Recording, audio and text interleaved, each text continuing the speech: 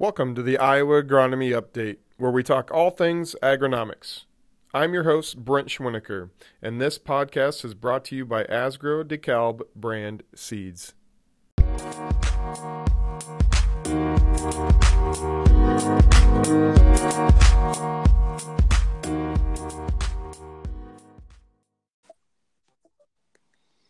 Hey everyone, and welcome to episode 10 of the Iowa Agronomy Update. And today we've got a friend of the podcast, Jim McDermott, back. Hey Jim, how are you? Doing well, Brent. How about yourself today? Oh, good. Hey, it's a Friday. We're winding down, and kids are getting ready to go back to school. So it's that time of year, which means we're probably getting close to harvest. Absolutely. I just took another child of mine to Iowa State this week, so kind of a fun time, but also a little bit bittersweet. But definitely heading into the harvest season, and that is always fun. It is a good time of year. It seems like we kind of cram this crop in the ground fast, and then we blink our eyes twice, and then next thing you know, we're talking about how we're going to get this crop out of the ground. So, but hey, today we thought we'd got a couple topics that we wanted to go through, and first off, let's start with beans today, Jim. And I wanted to touch on this newer pest here in soybeans that we're seeing along the western edge of the state, and it's a soybean gall midge. Jim, what have you seen in a few of your counties with this pest? Yeah, certainly seems like we don't need additional problems or challenges to manage, but this is one that does seem to be coming into the area, especially western Iowa. Officially, it's been identified in Iowa since 2016. Last year, 2017, was the first year I had seen any of it. And it's up to 12 counties that it's been identified in. More than likely, it's probably out there in more than 12 counties, but maybe just hasn't been confirmed. But this year, it did seem to really come on strong. And, as we get into this, I think the common theme is there's still a lot to learn. We don't know a lot. We do know that this midge is a fly. It's a very weak fly. It doesn't really have the strength to fly very far, but it essentially comes in from the edges of the fields, lays eggs in either the ground or in the soybean stem itself. And then as those larvae hatch out, they feed right on that stem of the soybean. And of course, that can cause some major problems, not only in interfering with the transfer of nutrients of that plant, but can just plain kill the plant or cause it to break off and just snap right over. So a pretty devastating pest that we're dealing with now. Yeah. So I'm guessing here, I haven't seen it myself here, so I'm going to rely on your expertise here, Jim. So I'm guessing by the time you see those symptoms, it's obviously too late, and we probably really haven't identified a management plan for it yet either, have we? No, we really haven't. We just have so much more to learn. But the key thing is to identify it, and the main thing with identification is if you're seeing plants that don't look right or just plain dead, especially on the edge of the field, split that plant open, especially at the base right near the soil line. And they are fairly easy to identify. Once you split that stem open, if it's the soybean gall midge that's causing the problem, you're going to see either a white, kind of translucent, or orange. As they mature, they'll get to an orange color, but you'll see that little larvae right in there. And most of the time that I've split open stems, it's multiple. It can be up to a dozen larvae. So they're fairly easy to find once you split that stem open. With just looking at the plant, there's no way for sure of knowing whether it's stem canker, Phytophthora. You just really have to split that stem. And then I think we're telling producers just to get a handle on how big a problem we're dealing with. If you do find the soybean gall midge in your field, either let Iowa State Extension know or let Iowa Soybean Association know. In fact, the website research at iasoybeans.com would be one that you can go into, and then you can report what you're finding for soybean gall midge. Is I think that the better handle we can get on as far as the extent of the problem, hopefully the more we can learn and the more we can identify some management tactics to take with this particular pest. Jim, what kind of devastation are we seeing in some of these pockets? So, is it just edge of the field and small pockets? Or we talking acre size pockets, or what are we seeing? So far, most of the damage is on the edge of fields. I've seen personally outside several rows have 25% of the plants dead. So very devastating. I've seen pictures where it's even worse than that, where you have to practically have the outside 6 rows almost all dying. Once you get out into the field, you definitely have seen less issues as far as the number of dead plants. But really out into even middle of fields, I'll still find 1 to 5% of plants that are dead or dying. So it's pretty devastating. And obviously you look at what can you do for management, and right now that's the challenge. Once this larvae is inside the stem, the insecticides really don't have a chance to reach where they're at, so you don't have much activity there. I think the key will be figuring out the life cycle as far as when the fly actually is laying eggs and when they move into that field. In theory, if you could know when they're on the move and maybe even try to spray on the borders of fields, you might be able to knock them down as they're laying eggs or before they lay eggs. But again, we just don't know enough about the timing on that to really make a good recommendation. The other thing, Brent, I guess to bring up is the question on seed treatments. We use some insecticide with seed treatments. Would that possibly help? But by the time this soybean gall midge seems to come into the field, we really have had enough time between our planting dates that we just don't have that insecticidal property still present there in the plant. So we really have not seen the seed treatments planting time have an effect in this particular case. Yeah, that's a good point there on that residual activity in the plant's probably long gone by the time this fly is laying eggs. So I've read a couple other things here, Jim, and I don't know if you've seen any trends. I've heard maybe it needs a diseased or wounded plant, maybe, or any trends on field edges that are worse than others. Any host plant maybe on those field edges that are worse than others, or any trends that we've seen yet or not?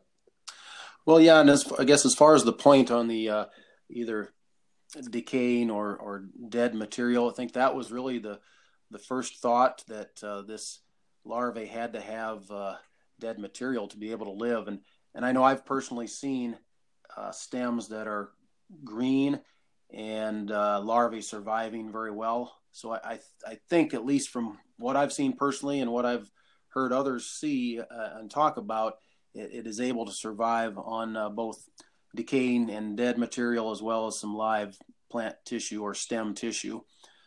So that makes it even more of a challenge to deal with.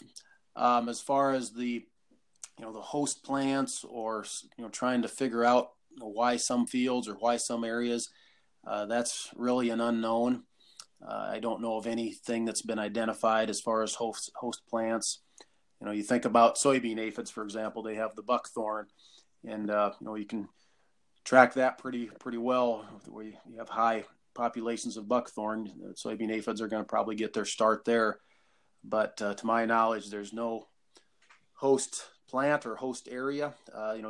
Being as they start in on the edge, it seems like they are coming out of grassy areas. But again, I think that's at this point still an unknown. Yeah, so it seems like a lot of unknowns, and like you said, let's if you are finding them, let's go ahead and get them reported. More information, the better. The one trend that I am seeing here, Jim, it was a Western Iowa along the river here theme. Is this something else that maybe we could blame on the Husker State to the west or not?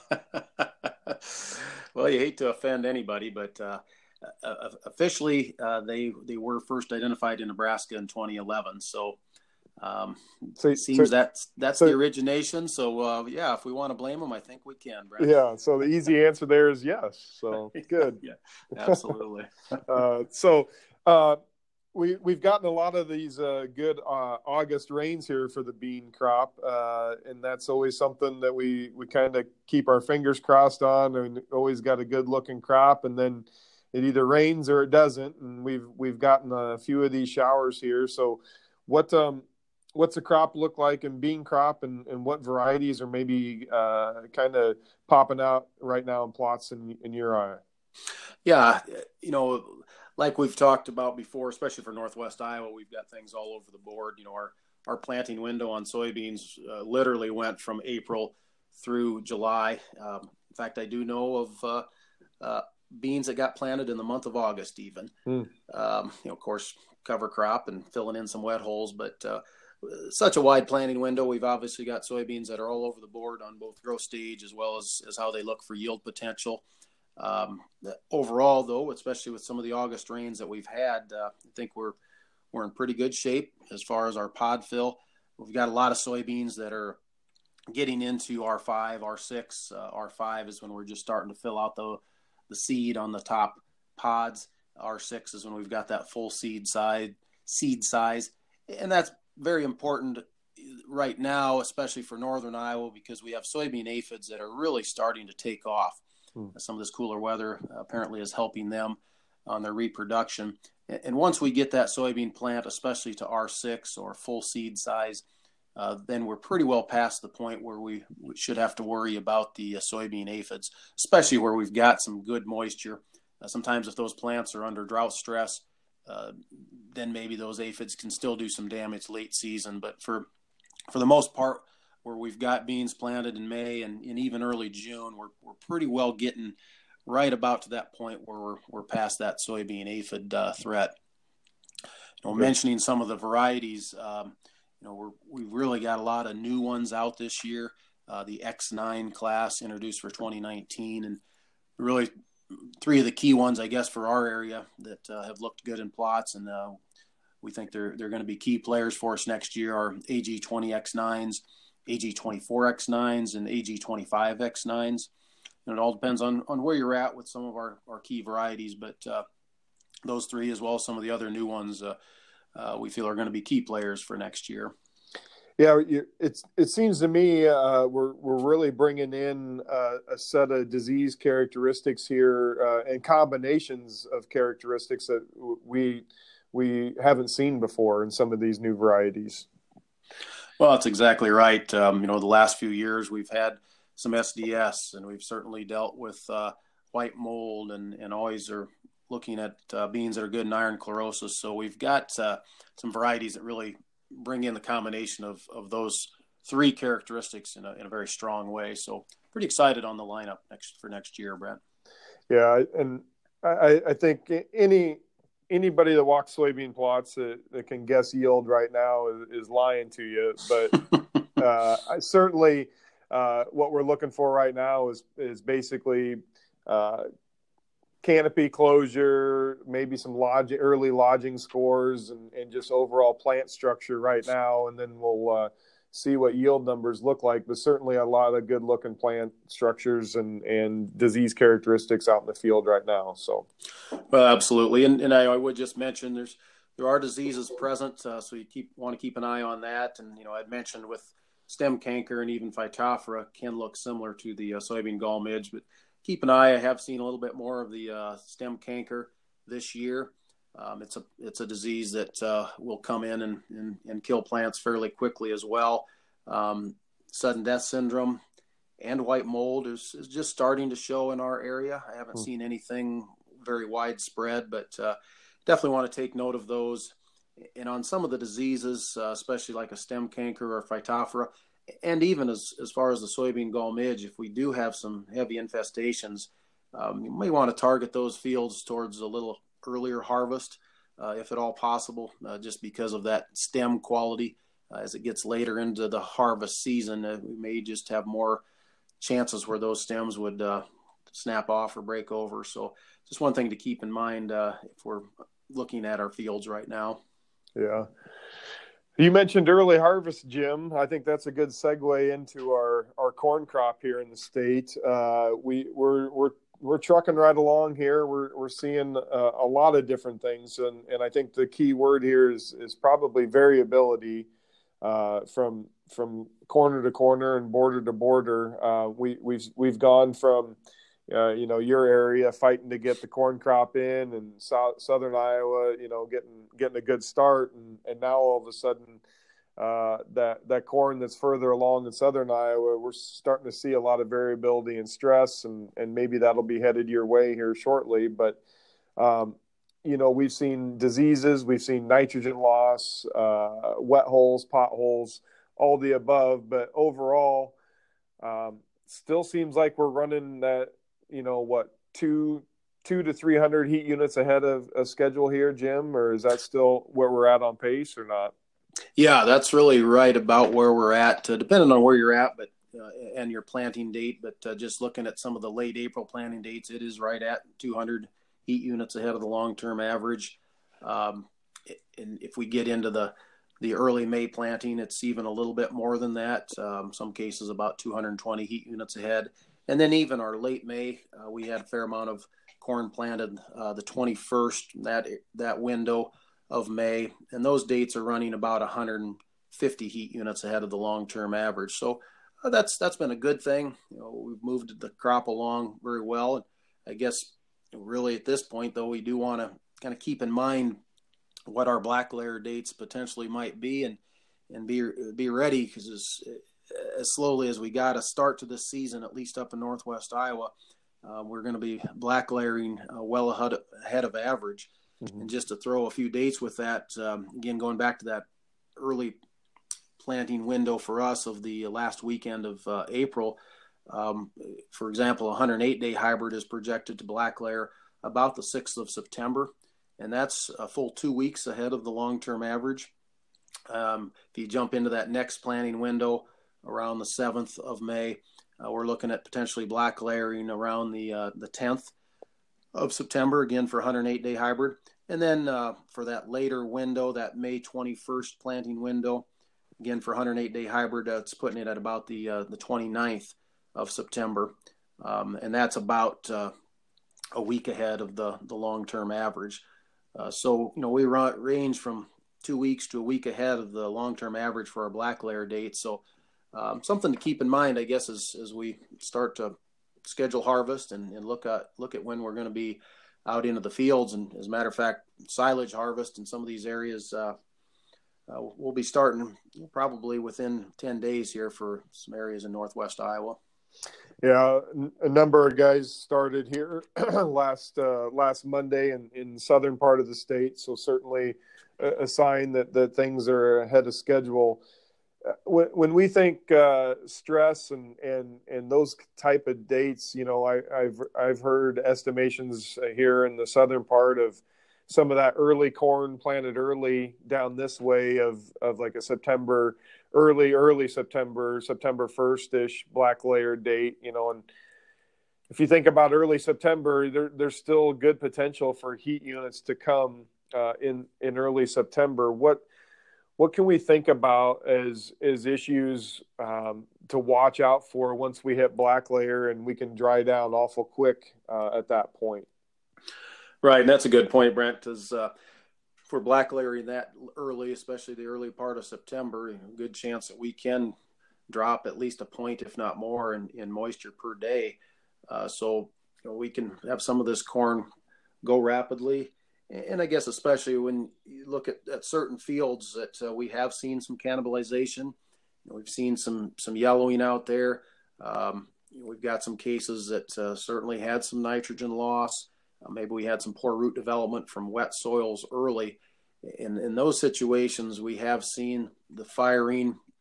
And of course, to see that in early to mid-August does make you a little bit nervous. So some of those fields that have yellowed and really have started cannibalization of that plant, those are going to be the ones to watch as we get into mid to late September for that stock quality concern. Yeah, and I'm wondering here, Jim, if we as we move north and when we were awful wet there early, have we seen all of the effects of some of those planting dates come through yet? Are we still maybe hiding some of those things below ground? Well, right. The sins never go away, as they say, especially at planting time. And there was a very challenging planting season, especially for the northern part of Iowa. And as some of that seed got put into a little bit wetter soil, there was sidewall compaction, and we just did not have the early root growth that you'd like to see. And some fields eventually looked better, but if we don't have that root development start early, it seems like it's always tracking behind. And I think it has shown. We had a stretch of about 3 weeks of a little bit drier weather, and that stress started to show pretty quickly. I think, again, from lack of root development, and then also with the nitrogen uptake. When we have dry weather, some poor roots, it really interferes with that plant's ability to take in nitrogen late season. So I think you're right on that. We just, without that good solid root development, it's led to some problems here as far as cannibalization and as far as the yellowing that we're seeing late season. Yeah. Jim, you've mentioned cannibalization here a couple times in this corn stalk. Maybe let's go a little deeper into that as far as what is that stalk actually doing? Why is it cannibalizing, and where's that energy from that stalk going? Well, sure. You look at, of course, what the corn plant is bred to do. It is all about reproduction. So it's going to put everything it can into that developing kernel. And that's a good thing. That's what we want. It just becomes a matter of partitioning. If we've got somewhat of a stress of lack of moisture or lack of nutrient uptake, that plant, as you get towards early dent, or especially full dent, when you're really filling that kernel, adding that test weight and starch, it's going to take it wherever it can. And so at this point of the season, if it's not taking it from the soil, doesn't have enough available, it is going to start taking it from the plant itself. And that's usually where you'll see that lower leaf part of the plant start to fire. You'll lose those lower leaves, which isn't necessarily a bad thing. But once you start taking it out of the stalk, then you potentially are going to be cutting into that stalk quality, and it just leaves that plant much more susceptible to any sort of anthracnose stalk rot or some of the other stalk rots that can come in as we get into September and especially October. So, it's really all about partitioning. That plant is taking away from Peter to pay Paul, basically, to fill out that ear. Yeah. It's going to be tricky. I sense a maturing corn crop and bean crop here that are going to be ready at the same time. I know we always talk about wanting to get those soybeans harvested at 13% and corn at the right time in that early 20s to late teens, depending upon your system and setup. But I sense a feeling here that both those crops are going to be at the optimum time at the same time. So picking your battles is going to be key as well. Yeah, and I think you're right on there.